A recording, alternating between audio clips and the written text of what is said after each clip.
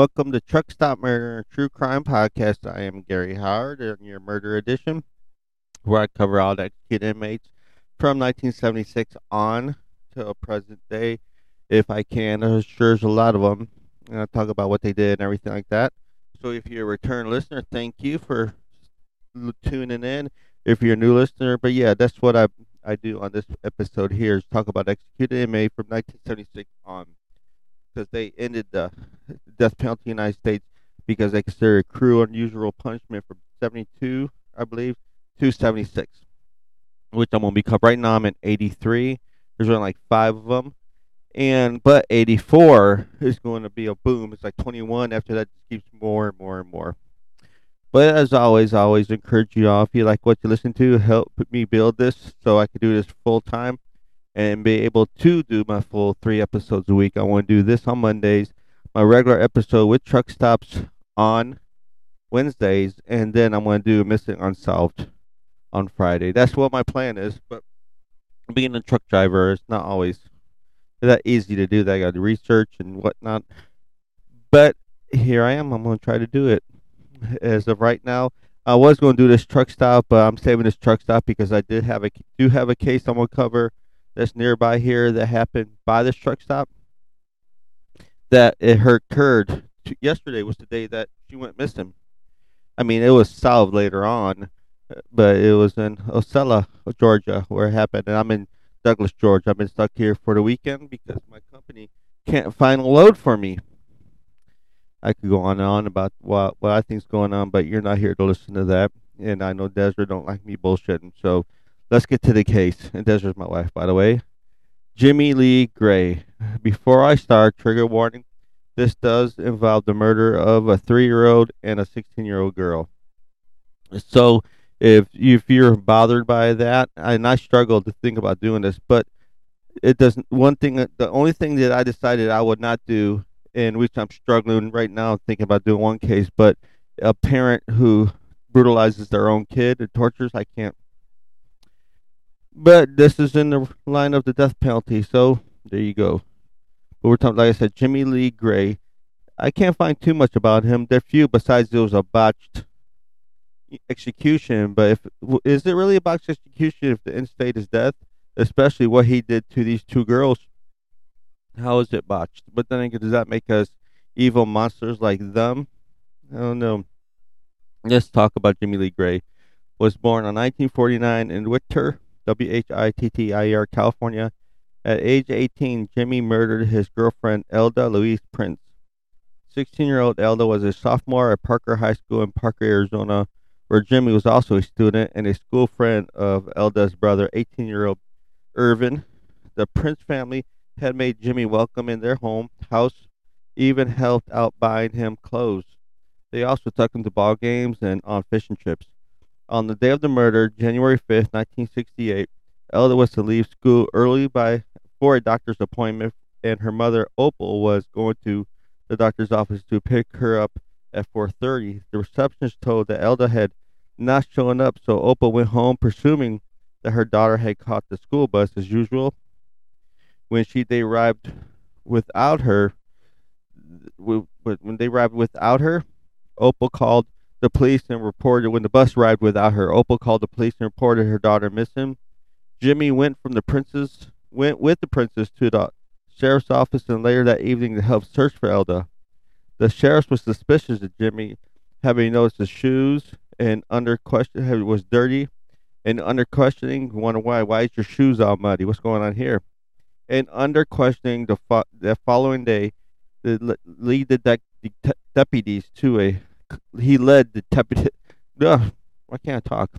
They led the deputies to a culvert near the Colorado River and showed them where he had dumped her body. So yeah, he just gave in to us.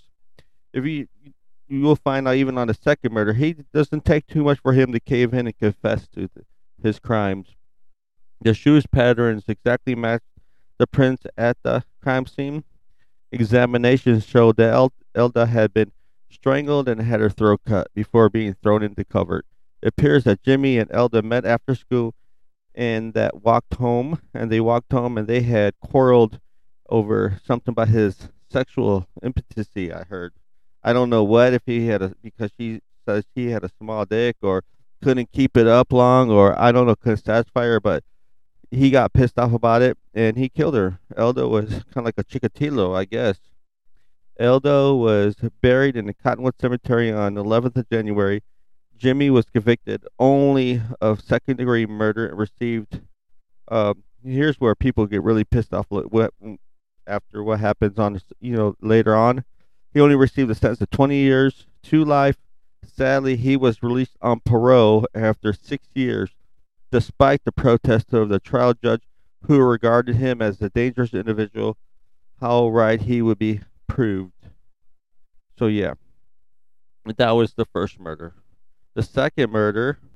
Now, as the first one, back to the first murder, keep in mind what kind of person this was. He was. This family brung him into their house, bought him clothes, and then how they return them, their gratitude, gratitudity, is to kill their daughter. But yeah, but the second murder, nothing much was heard of Jimmy until June 25th, 1976. After release from prison, he had moved first to California and later to Mississippi. On that day, okay, get ready. This is when I was talking about the 3-year-old. If you don't want to listen to the rest of this, or fast forward about 5 minutes or so, then I'll be okay with it. Or if you just want to skip this whole episode altogether, this is not for you. I'll put another one out next Monday. I'm gonna try to. But on that day, 3-year-old Teresa Jean Scales disappeared from her parents' apartment in Pascola, Mississippi. They reported he disappearance to the police around 5 p.m. that afternoon. Jimmy lived in the same apartment complex as the Scales and was questioned by police after his neighbors mentioned that they had seen Teresa with a man with a red Volkswagen. Oh, that's the ambulance. I thought I heard the sirens going off. I was wondering what it was. There's an ambulance driving by, and was questioned. Can you hear that? Okay, maybe. But I mean, I record all my episodes in my truck, so there you go. I'm not in no studio or nothing. I have to set up and tear this thing down. So where you hear me from is recorded in my Freightliner. So some guy just walked out the gas station looking at me crazy. I got my windows open, shades open. So yeah, back to the story. Jimmy lived in the same apartment complex as the Scales and was questioned by police after neighbors mentioned they had seen Teresa with a man with a red Volkswagen car whom they identified as living in the apartments. When Jimmy showed up in the car, police noted that the lower legs of his jeans were wet, kind of like the first member when the police noticed it was muddy, which he explained by he has been swimming in the complex pool in his pants. Under question, he admitted to them that he had taken Teresa for a ride in the country and that on a back road he touched the little girl. He claimed that she had wandered off and fallen into a shallow ditch. He rescued her from the ditch, but put her still breathing in the trunk of his car, which never made sense to me. Then he began his homeward bound, stopping on a bridge over Black Creek, where he removed Teresa from the trunk and threw her in the water below. So, which don't make no sense to me. Once again, he led the police to the crime scene at 3:30 a.m. the following morning, which don't make no sense to me. He said he was trying to help her, but then again, he also dumped her. None of that makes no sense. So the medical examiner found that what pisses me off about all that is, it all pisses me off anyhow, but what puts the icing on the cake is, you know how he lured her in the car with kittens. He said, "You want to go see some kittens?" And of course, I mean, someone told me I'm a 52-year-old man, and I have a lot of cats in my house. So if somebody asked me, "Do you want to see kittens?" I'd be like, "I'm in." That evil. The medical examiner found that Teresa had been gagged. Well, this well, I don't know, gagged, sodomized. Her underpants was forced down her throat, and finally suffocated by being held face down in the mud of the ditch. Monster. So once you see what I'm talking about, now that you know what he did, what happens to him later on, you'd be like, "Good, fuck you, some bitch." That's what you get. Mud was found in her that she had inhaled. So let's talk about trial. So yeah, second murder, should have been in jail for the first murder, but Arizona did not do their job well and let him go. So, Jimmy came to trial in Pascagoula on December 13th, 1976, before Judge Murrow, charged with first-degree murder and sodomy. Once again, shoe prints would help convict the killer, and chemical analysis would show the presence of semen in the little girl's body. Although at the time DNA was not sufficiently advanced and able to be linked to Jimmy, it took juries just an hour to convict Jimmy, and he was then sentenced to death in a gas chamber. This is our first gas chamber one I've done. Covered fire squads, electric chairs, and lethal injections. Now, first gas chamber. Jimmy's mandatory appeal to Mississippi Supreme Court reversed the original verdict and gave him a new trial in 1978 when Jimmy was allowed to address the jury. For some reason, address the jury on his own behalf. However, they were not impressed and reached the same verdict. Both juries recommended the death penalty at the conclusion of the sentencing phase, as the victim's age and sodomization were aggravating factors. In 1970, which I think anybody who doesn't, even if murder's not involved, if you do anything to that just, I have a 10-year-old right now. If you rape her, tell you what, death penalty. But a 3-year-old, I think rape should be death penalty. Here's another question. Hopefully, somebody answer me. Should we put rape in with well, I guess in Texas, if you do murder them, that is the aggravator. But just rape itself, should rape be considered a death penalty? I think so, because you may not have physically murdered her, but you have mentally murdered her. How many rape victims out there who are, you could say, is the same person before the rape they are after the rape? I mean, death is not just physical; it could be mentally. You know what I'm saying? Their life is over; they'll never be the same person they once was. So let me hear any comments on my Facebook group, Truck Stop Murder True, or any of my social medias. I'll give it at the end. Yep, 1970. The same court upheld the verdict and sentence from the second trial. Further, almost a second degree murder. No, second trial. Further appeals followed, including one based on the cruelty of execution by lethal gas, in which the Sixth Circuit setting in New Orleans granted a stay of execution in July of 1983, hours before he was due to be executed. Parchment's prison's chaplain, Reverend Ronald Paget, told reporters that Jimmy was relieved and pleased with the decision. Mississippi Governor William Winter refused clemency, and there's a picture of him peering out, thinking that he's going to get free. But guess what? No, I'll put that picture on social media. On September 1st, 1983, Supreme Court dismissed Jimmy's final appeal in a 6-3 decision, so clearing the way for his execution. The following day, Friday, September 2nd, 1983, at the Mississippi State Penitentiary, Chief Justice Warren B. Berger said, "This case illustrates the recent pattern of calculated efforts to frustrate." Let me start again. This case illustrates the recent pattern of calculated efforts to frustrate valid judgment after painstaking judicial reviews over a number of years. At some point, there must be finality. I mean, it needs to be over with. It's taking too long.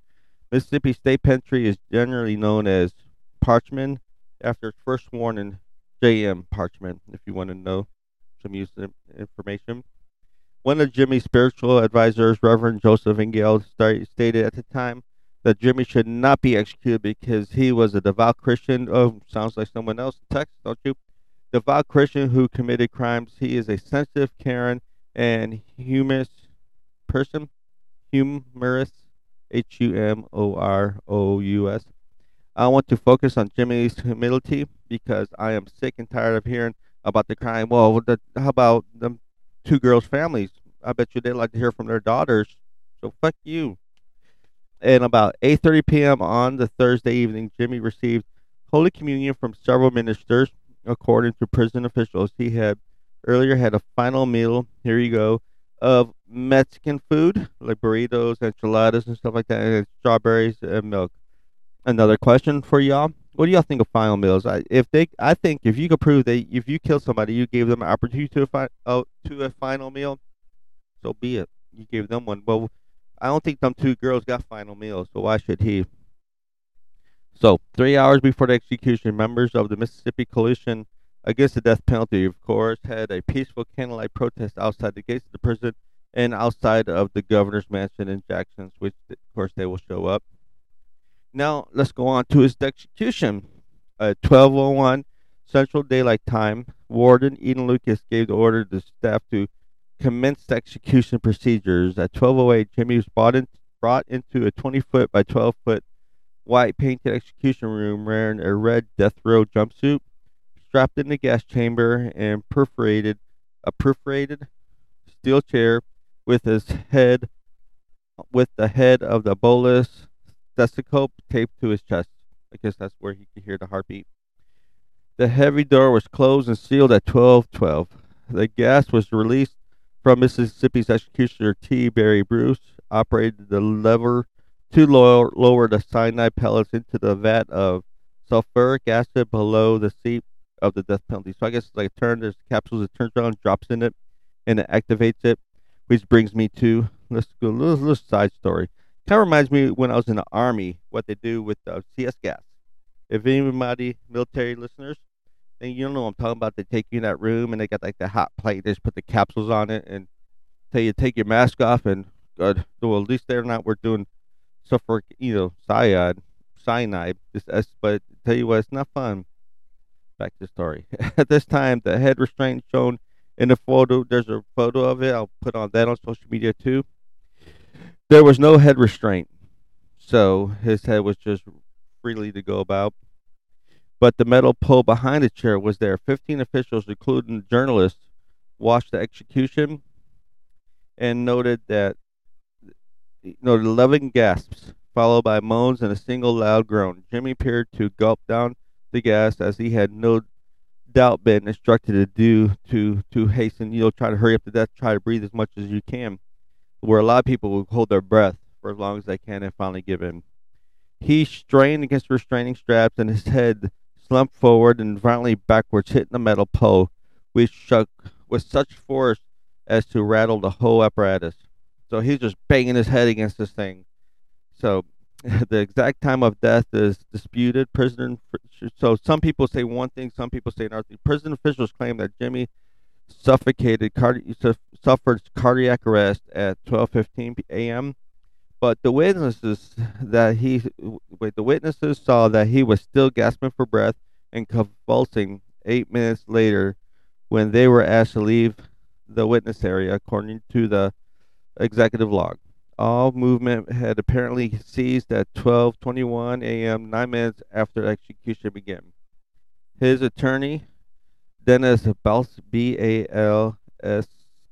told reporters Jimmy had suffered a painful death. Well, good for you, Jimmy. Glad. Like I said, back to them two girls. Well, imagine what they did, what they went through. Especially a 3-year-old. She don't know nothing about that. So a gold color hearse took Jimmy's body to a funeral home in Indianapolis, Indianola, about 40 miles away. It had been claimed by a Natchez church group that had befriended him and was buried in an undisclosed plot, so we don't know where he's buried at. And I will give where these girls are buried at after I get done with the story.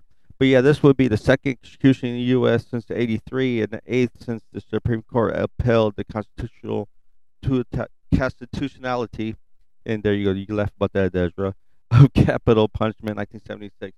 Mississippi previously execution had been Tim Jackson by lethal gas on May 1st, 1964. So it's been a while for rape and murder. Same thing. 3 more men would die in that gas chamber. And of course, we will get into all that in the future when I get there. And of course, let's talk about Jimmy's mom. The one who kicked him out knew that he was trouble. Jimmy's mom, Verna Smith, who was living in California, urged the state of Mississippi to execute son. She said, "You need to kill that son of a bitch."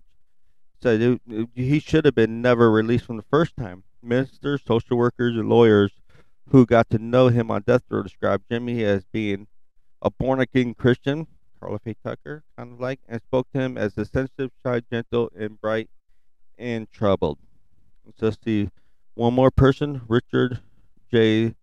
Doris's father told reporters, "I'm glad he's gone." This is the father of the victim. "I'm glad he's gone. Wait, let's start again. Father told reporters, "I'm glad it happened. It should have happened years ago. Of course, even in prison, he had been able to talk, to breathe, and to laugh, and he had taken all those things away from my little girl. He didn't even have the right to continue living." So yeah, and Opal Prince, oldest mom, remember her? His execution is our big day. "I put better dogs to sleep than that man," she said Mrs. Prince, who was the director of rabies and animal control in Mohave County. She told reporters that the execution is overdue. It should have been done in 1968 in Arizona, which is true. That capital murder punishment. I mean, yeah, was still there. Capital, yeah, was still there. I thought I said corporal was still in effect in 1968. So now, if it was drug out, it might have extended into 72, 73 and committed to. It could have been life without parole. But we're going to see what happens to somebody. I'm planning on covering that. He did get the death penalty. When in 72 they got rid of it, and he ended up getting parole. We'll talk about him soon. She said, "I know I came on hard, but this is a hard thing with all the jail overcrowding. Let's get back to him. There you go. Jail overcrowding. Let's get rid of the people like him and make room for the people who can be rehabilitated." One more person, UPI reporter Don Losser, Lowasser, who had witnessed the gassing. Afterwards, said afterwards, "I thought I had some pretty hard bark on me from being in Vietnam, but I was pretty shook up about that." So yeah, it was definitely a box execution. But you know what? I don't care. The outcome is still the same. Am I a barbaric monster for thinking so? Maybe. But look what he did to two innocent girls. One, their family helped him out, bought him clothes when he was in time of need, and then the 3-year-old lured him with kittens. That's horrible. Okay, so if you want to pay respect to Elda Louise Prince, she was born November 8th, 1951. She was murdered January 5th, 1968 in Arizona. And if you want to pay respects to her, go to Cottonwood Cemetery, 1943 North Main Street, Cottonwood, I'm not even going to say Yavaku, Yavapaei, but it's in Cottonwood, Arizona. Let me see if it has the number. Nope. You'll find there's her picture there. You can see what she looks like. So I'll post on my social medias. And if you want to see where the other girls' memorial, you want to pay respect, you go to all these are on Find a Grave, where you can also leave virtual flowers, like most people do. Now, her father passed away in 2011, Harold Franklin Prince, and her mom passed away in 2002. Now, she had a sibling that passed away in 2008. As for Dorisa Jean Scales, she was born June 8th, 1973, murdered on June 25th, 1976, at age 3. She is Serene, Serene Memorial Gardens in Moss Point, Mississippi. Her memorial ID is 914, let's start again, 914-50894, which I have pictures on these on my social media as well. So I would say if you enjoyed it, which I didn't enjoy telling it, but if you enjoyed me telling of the story, go to or right anywhere you're listening to this at, or you also can join Patreon. Right now, I only have one Patreon, the Full Metal Jackalope. I want to start be able to put bonus episodes out. I'm pretty busy with what I have right now to put episodes out to deaf ears, but I promise if I get one Patreon at $5, even at $1, actually the $1 I have right now is my wife, so I talked to her about it. So if I could get one Patreon at $1, $5, or $10, of course, if $10 you get the amazing drinking mug made by Mrs. Kruger. Is it Freddy Krueger's wife? Is it someone else's Kruger's wife? Well, I guess you'll find out. But you'll get an awesome Truck Stop Murder traveling mug. $5 you get bonus episodes. At $1, I'm going to put bonus episodes on the $1 tier too. I just haven't figured out what. But yeah, do that. Or if you don't want to be a Patreon, PayPal me at truckstopmurder@gmail.com on PayPal. Also, you could join my Facebook group. I'm trying to get people to talk, but it's been pretty quiet there lately. This is Truck Stop Murder True Crime Podcast. Truck Stop Murder True Crime. My Instagram is also at Truck Stop Murder True Crime. And Twitter is a truck murder.